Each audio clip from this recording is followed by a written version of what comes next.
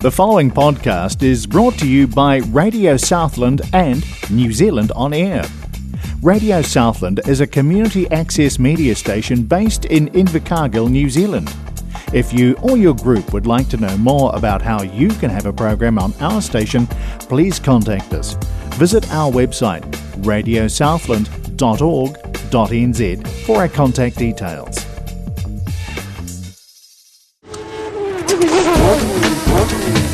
You're on Radio Southland, 96.4 and Coast Access Radio up in Kapiti, because this is Grinding Gears with Pete and Aaron, your weekly show about cars and drivers, enthusiasts and the obsessed. This evening we're starting with a bit of Bureau BS, then the upcoming 5-door Jimny, and a couple of capable uni students that actually got a scholarship to McLaren in the UK. Don't forget Tesla time.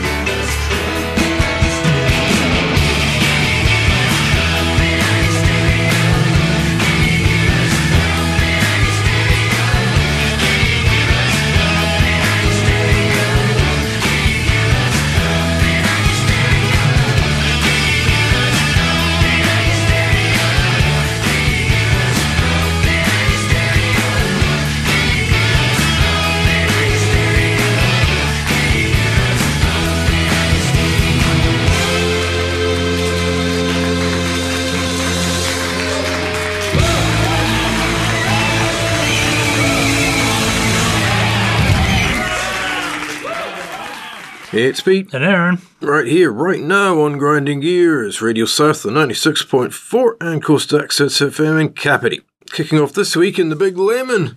The question, is Auckland's Royal Oak Roundabout New Zealand's most notorious? Yeah, well, Royal Oak residents say more needs to be done to the local roundabout months after its most recent upgrade.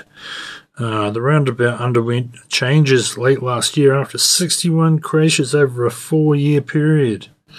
Well, the government is proposing legislation as it does that would allow councils to make big changes to street layouts with less public consultation.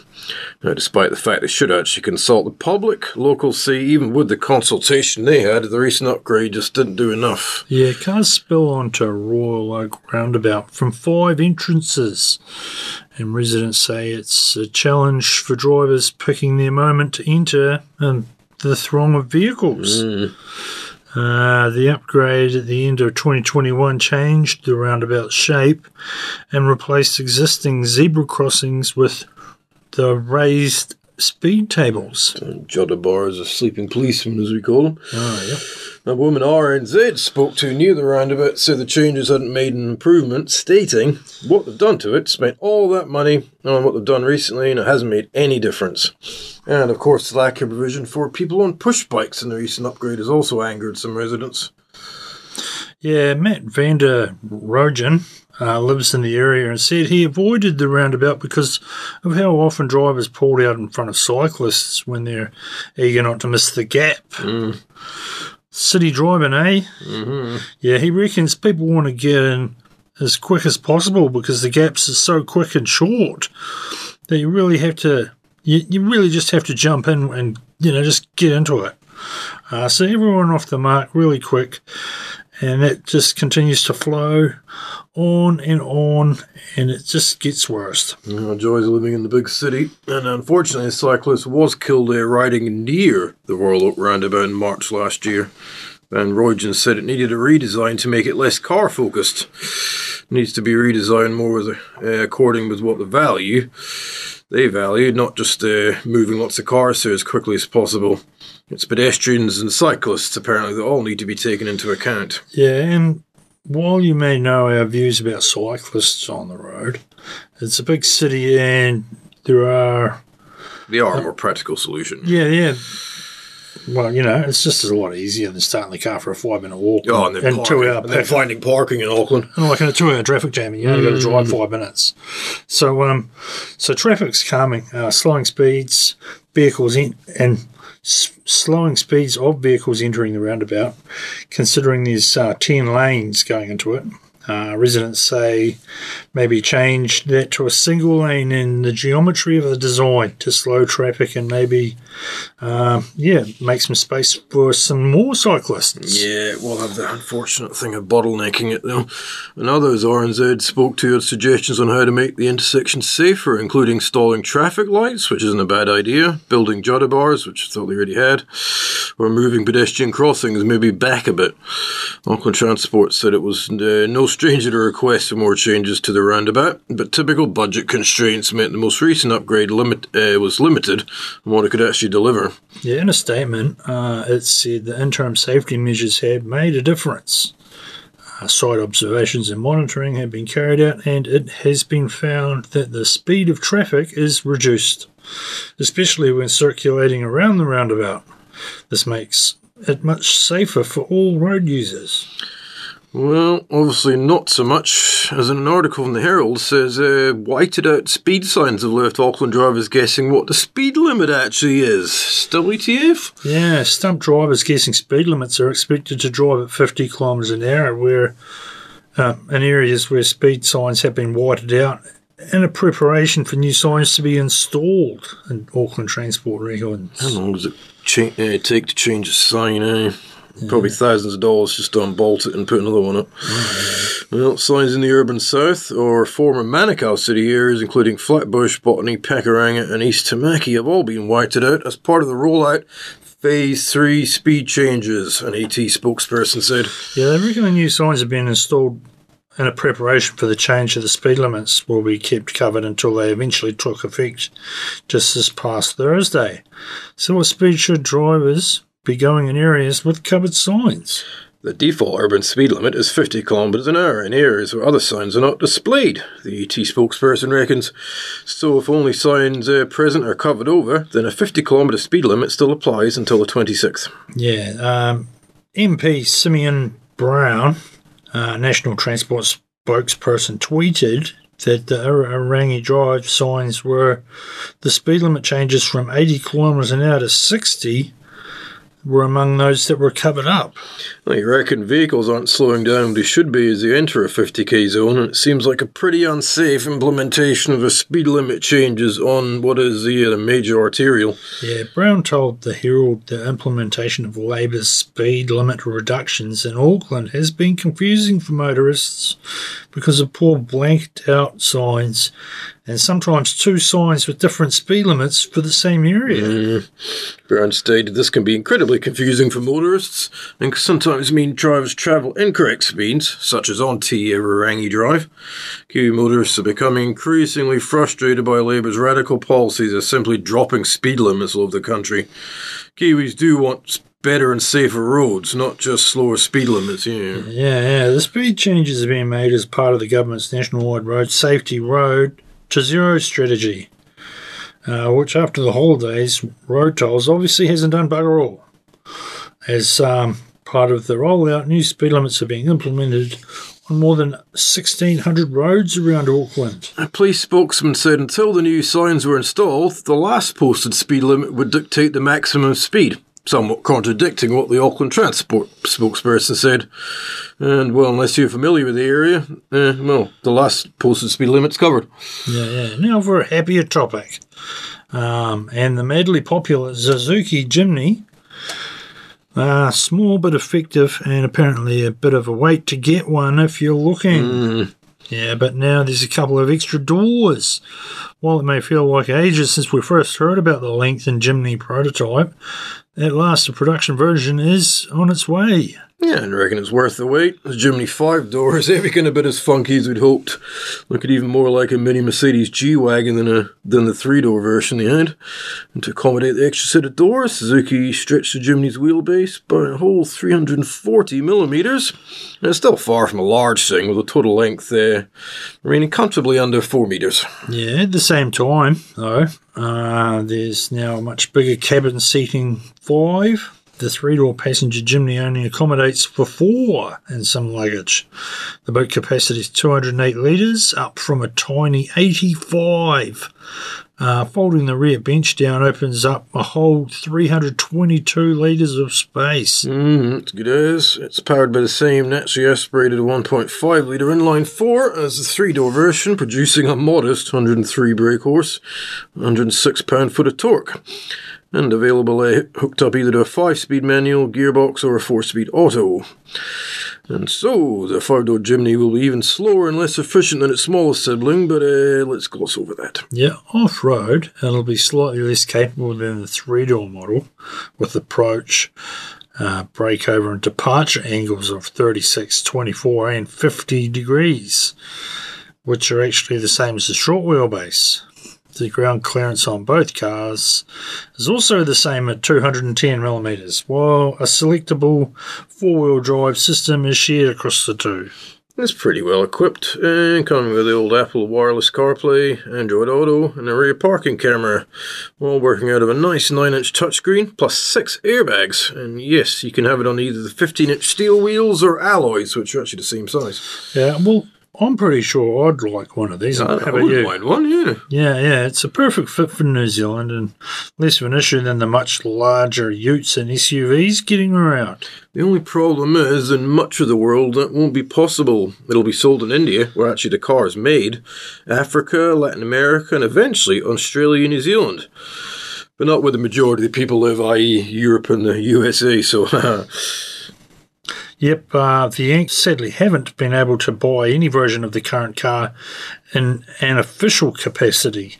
In the UK, meanwhile, the only way of getting a 3-door Jimny is opting for the 2-seater commercial version, which is it's judged by the less stringent ban emissions regulations. We don't have a date for any New Zealand release, but we'll keep an eye out. Now for some other good news, and 2 Kiwi students take up a McLaren engineering scholarship in the UK. Yeah, University of Auckland, the old UOA, mechanical engineering students Sabrina Yardley and Joshua Cates are the latest Bruce McLaren engineering scholars to travel to McLaren headquarters to hone their skills at the working-based supercar company, which still actually bears the name of the Kiwi founder. Sabrina and Joshua were greeted at the McLaren Technology Centre, the MTC, in Woking by former UOA alumna Lizzie Grant, herself a former Bruce McLaren engineering scholar in 2019, and now working on battery technologies for the company's future electrification. They're also owned by another fellow Kiwi, Piers Scott, who is actually the company's executive director of PR, and a fellow called Jim Marsh, chief transformation and people officer. Yeah, Joshua and Sabrina will be completing a 3-month scholarship that will see them working in multiple departments across the company. Based at the MTC, the McLaren Production Centres, they will have stints with designers and engineers, as well as with the marketing and after-sales teams to gain a unique insight into the workings of the 3,000-strong crew. The Bruce McLaren Automotive Award was established at the UOA in 2016, funded by Neil Patton, Eric Tracy and Rob Whitehouse, in honour of Bruce McLaren, of course. Additional funding also came from Sir Colin Giltrap in 2017. Didn't he sell Toyotas? Giltrap Motors. Yeah, Rings a bell. Yeah, Professor Gerard Rowe, Dean of Engineering at the University of Auckland, stated, "The Faculty of Engineering at the University are honoured by an ongoing connection with Bruce's legacy through the Bruce McLaren Automotive Scholarship and Internship. We are grateful for McLaren's automotive ongoing support and their generous donors who will make this possible." It'd be so cool. And he did add, "We are incredibly proud of senior students Sabrina and Joshua, who are now embarking on their 3-month internships with McLaren. Their skills and passion for engineering, combined with the unique experience of their internships, which really would be, will fuel our students' passion for automotive engineering, and set them on the road to exciting careers." Yeah, we bet they will. Yeah, but for a quick bit of history here, born in Auckland, Bruce McLaren arrived in England in 1958 on a Driver to Europe scholarship that founded the racing team. In the 1960s, Bruce also unveiled the first McLaren supercar, the M6 GT. M6 GT. Just brain fade. After McLaren was tragically killed in a Can-Am testing accident at Goodwood in 1970, the team carried on for a whole another decade before being incorporated into Ron Dennis's Project 4 Racing in 1981, which is where the roots of the current organisation lie. But McLaren always valued its heritage and Bruce McLaren's legacy as core values. McLaren Automotive was officially established in 2011, in part fulfilling Bruce's dream of producing supercars for the road. Yeah, and they sure did. On that note, it's time for a break, and it's a good old Kiwi song here for Bruce. Ladies and gentlemen, the Mockers. Walk away from me, I'm not the kind that likes to be put down. Don't leave me standing here, I'm not the kind that likes to be the clown in the ring for the world who must sing. Without you my life's gonna be forever Tuesday morning. Without you my life's gonna be forever Tuesday morning. I'm so alone inside, I haven't got the guts to go away. The world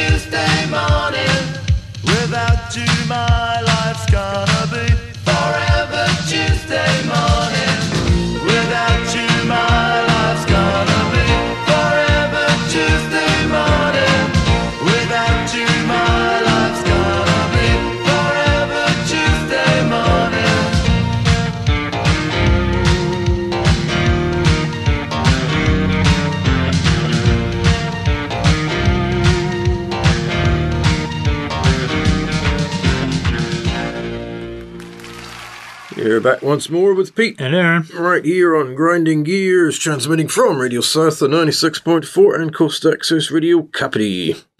Tesla time once more, and more controversy as the company tried to hide a downgraded 2023 Model Y performance brakes behind fancy red caliper covers, kind of like a wannabe boy racer. Yeah, a change that Tesla made in the middle of last year is coming to the attention of owners and repair shops. It turned out that the smaller rear braking components of the Model Y Performance aren't what they appear to be. Tesla is utilising a red painted caliper cover, not totally unlike the cheap ones that you find at your local Repco store to make your brakes look bigger. To its credit, Tesla did say last year it was changing manufacturers for the rear calipers on the Model Y Performance. Older examples actually use Brembo components, while ones built after August 15th, 2022 use Mando products, whoever they are. According to Drive Tesla Canada, this also said that the change wouldn't impact braking performance, despite them being smaller. Yeah, over the weekend, aftermarket Tesla performance part suppliers ZEV Centric. Zev Centric. Zev Centric, that's kind of Zev fancy, Centric. isn't it? Pretty cool. Yeah, modern. Well, these guys noticed that on a Model Y Performance that it had ordered. The shop said on Twitter, it's a small caliper and the smaller rotor, which is the same on the long-range model. Now you are paying for the same brakes, only fake red. Now, functionally, the covers likely had no major benefit outside of an aesthetic improvement. On top of the change in caliper design, Zev Centric also noted that these new brake components are almost exactly the same as the ones that come on the Model Y long range. The pads are identical to those in the long range in terms of size. The only measurable difference is that the rotor is 2 millimeters thicker on the performance version. From the looks of it, the front brakes might be the same as well. The performance part supply noted that they look awfully similar to the next one. Like front and back. Yeah. But have yet to confirm similarities or differences aside from the fact that they are both Brembo 4-piston setups. Either way, smaller rear rotors and calipers have the shop feeling duped, it reckons. Yeah. Tesla's website specifically says that part of the Model Y Performance upgrade is performance brakes, but they don't specify what that means. Yeah, you pay for an upgrade and you don't get an upgrade. Paint is not an upgrade in any book, much less a performance one, the shop said. And yeah, we can completely understand that take. Yeah, well, as if you needed less motivation to buy a Tesla. But hey, that's why we do this every week. Never short of stories about the May. And there will be another one next week as well as us. We will be back, so till then, remember, don't be a dick, make it click.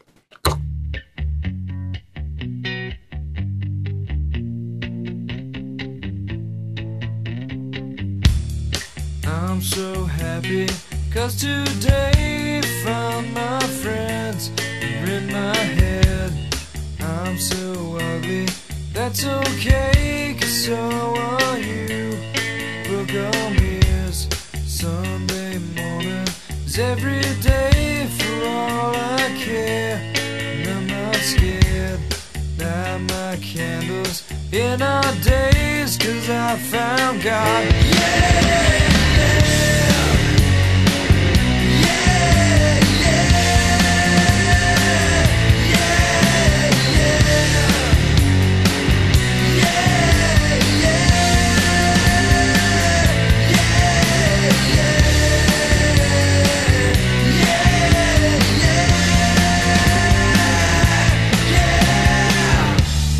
I'm so lonely, that's okay, shave my head.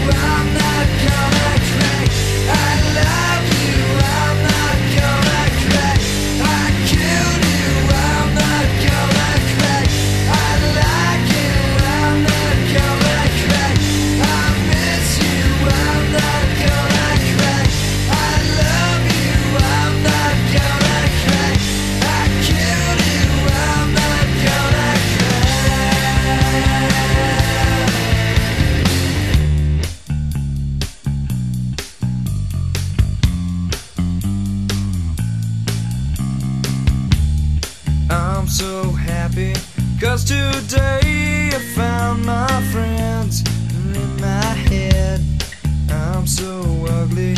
That's okay, 'cause so are you. Broke arm is Sunday morning. It's every day for all I care. And I'm not scared. Light my candles in our days, 'cause I found God.